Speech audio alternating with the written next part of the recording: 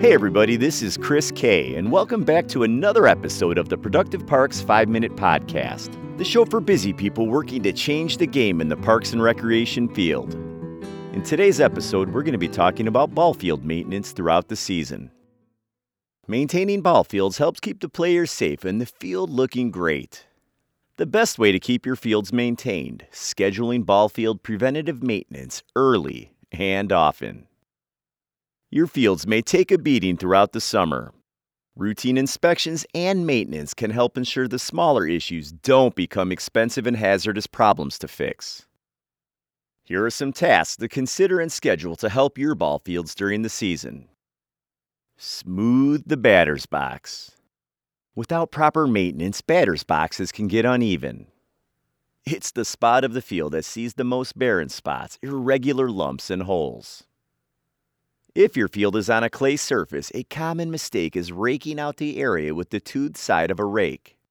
Use the flat edge for better results and to help preserve the integrity of the clay. Care for the pitcher's mound. Another spot that gets beat up throughout the season is the pitcher's mound. Pitchers often create worn areas by how they push off with their feet. Plus, all the dirt they kick around between pitches doesn't help. Sweep the holes and worn areas of the mound. If you need to add new clay, dampen the low spots first. Use a slope gauge to check the front slope of the mound as the season progresses. This will help you keep track of the slower wearing areas that are less noticeable. If the mound needs to be adjusted, add clay or cut down where required. Then soak the mound, add some more top dressing, and finally water it once again. Drag base paths. Another heavy traffic area is the base paths. If your agency has the equipment, you can drag the base paths with a machine tool. If you don't have the equipment, it may be a blessing in disguise. You often get better results by dragging it by hand. You may not get the precision, but the main thing to do is cut down the high spots and fill the usual low areas. Whichever method you choose, make sure your drag is not overlapping the grass. That will cause a ridge or lip between the infield and the outfield, a telltale sign that the field isn't well maintained. Water the field when necessary. There's a good chance that you won't be able to water down every field before every game. However, if a tournament or busy week is coming up, a little watering wouldn't hurt.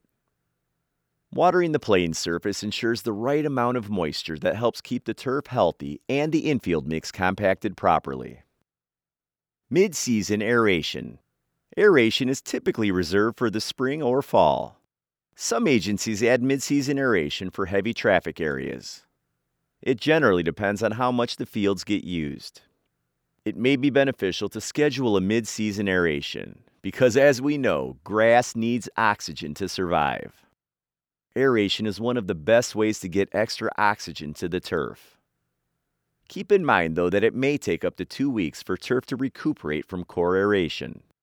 So, if you have an all-star break midseason, this may be a good opportunity. Stay on top of tasks. When you have a process in place, your ball field maintenance will be less reactive and more systematic. Schedule regular inspections to stay on top of ball field issues. Here are some things your team should look at least weekly. Grass length is between 1 to 2.5 inches long. Check the conditions of lines and other markings. Check for holes and ruts throughout the field. Ensure a ridge is not forming between the infield and outfield. Check the condition of the batter's box and the pitcher's mound. Make sure ball field maintenance equipment is in good working order. Also, set up routine maintenance tasks throughout the season. We all know that summer gets crazy busy, so the more scheduling you do ahead of time, the less likely your ball fields will get overlooked or neglected. Some find that computerized maintenance management software helps make this process easier. Also, ensure a work order system allows those not on the maintenance team to communicate issues effectively. The more eyes on the field, the better.